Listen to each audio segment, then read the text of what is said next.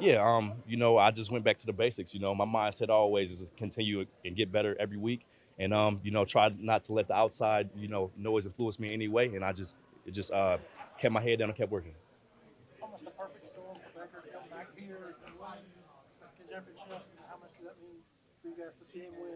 Yeah, yeah, it means a lot, and it's just a credit to the team. We did a great job today. We ultimately came out with the victory, and that's all we were coming here to do. To be able you think your defense is going to have to take over and get those turnovers that you need to get. Yeah, yeah, 100%.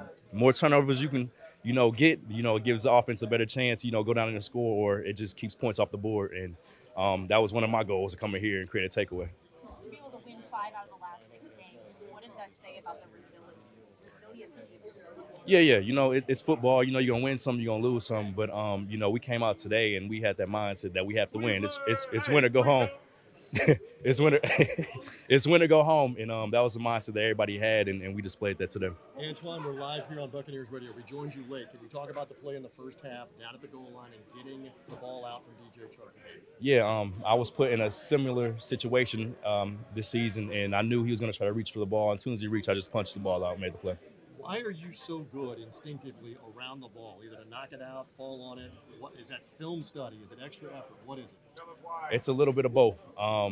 There's film study and also working hard, doing it in practice. You do it in practice, you do it in the game. And I'm always analyzing where the ball is. And when an opportunity presents itself, you got to make the most of it. And for this team, off a tough week last week, to come up here and get one out, what does it say for the makeup of this team to earn a division title and a home playoff game today? Yeah, we knew what type of game it was going to be. I feel like the fellas came out with energy, and we just, executed to, get this win. Congratulations. Thank you. Thank you. What was key for you guys getting on the field on third down? Showing them different looks, really. I feel like we showed them different looks and really just executing the plays that were called. I feel like that's what we did and what we didn't do last week. So we executed well today. And what about you specifically against the Panthers? I know you've made plays throughout the season, but you had the game-winning interception at week 13, and then you made quite a few different big plays. Just anytime the opportunity presents itself for me to make a play, I just hope that I can capitalize on all of them. And so I just laid it all out today. That's all I'm saying. Now, be honest with us. That Pro Bowl snub, I know you're looking towards team accolades and not so much personal accolades. What did that do to you, and did it give you some extra boost today? No, I stay with the same mindset. Like my goal is to, do my job to my best ability. I can't really, have any say so on the outside world. So I just focus on what I got to focus on and get better every day.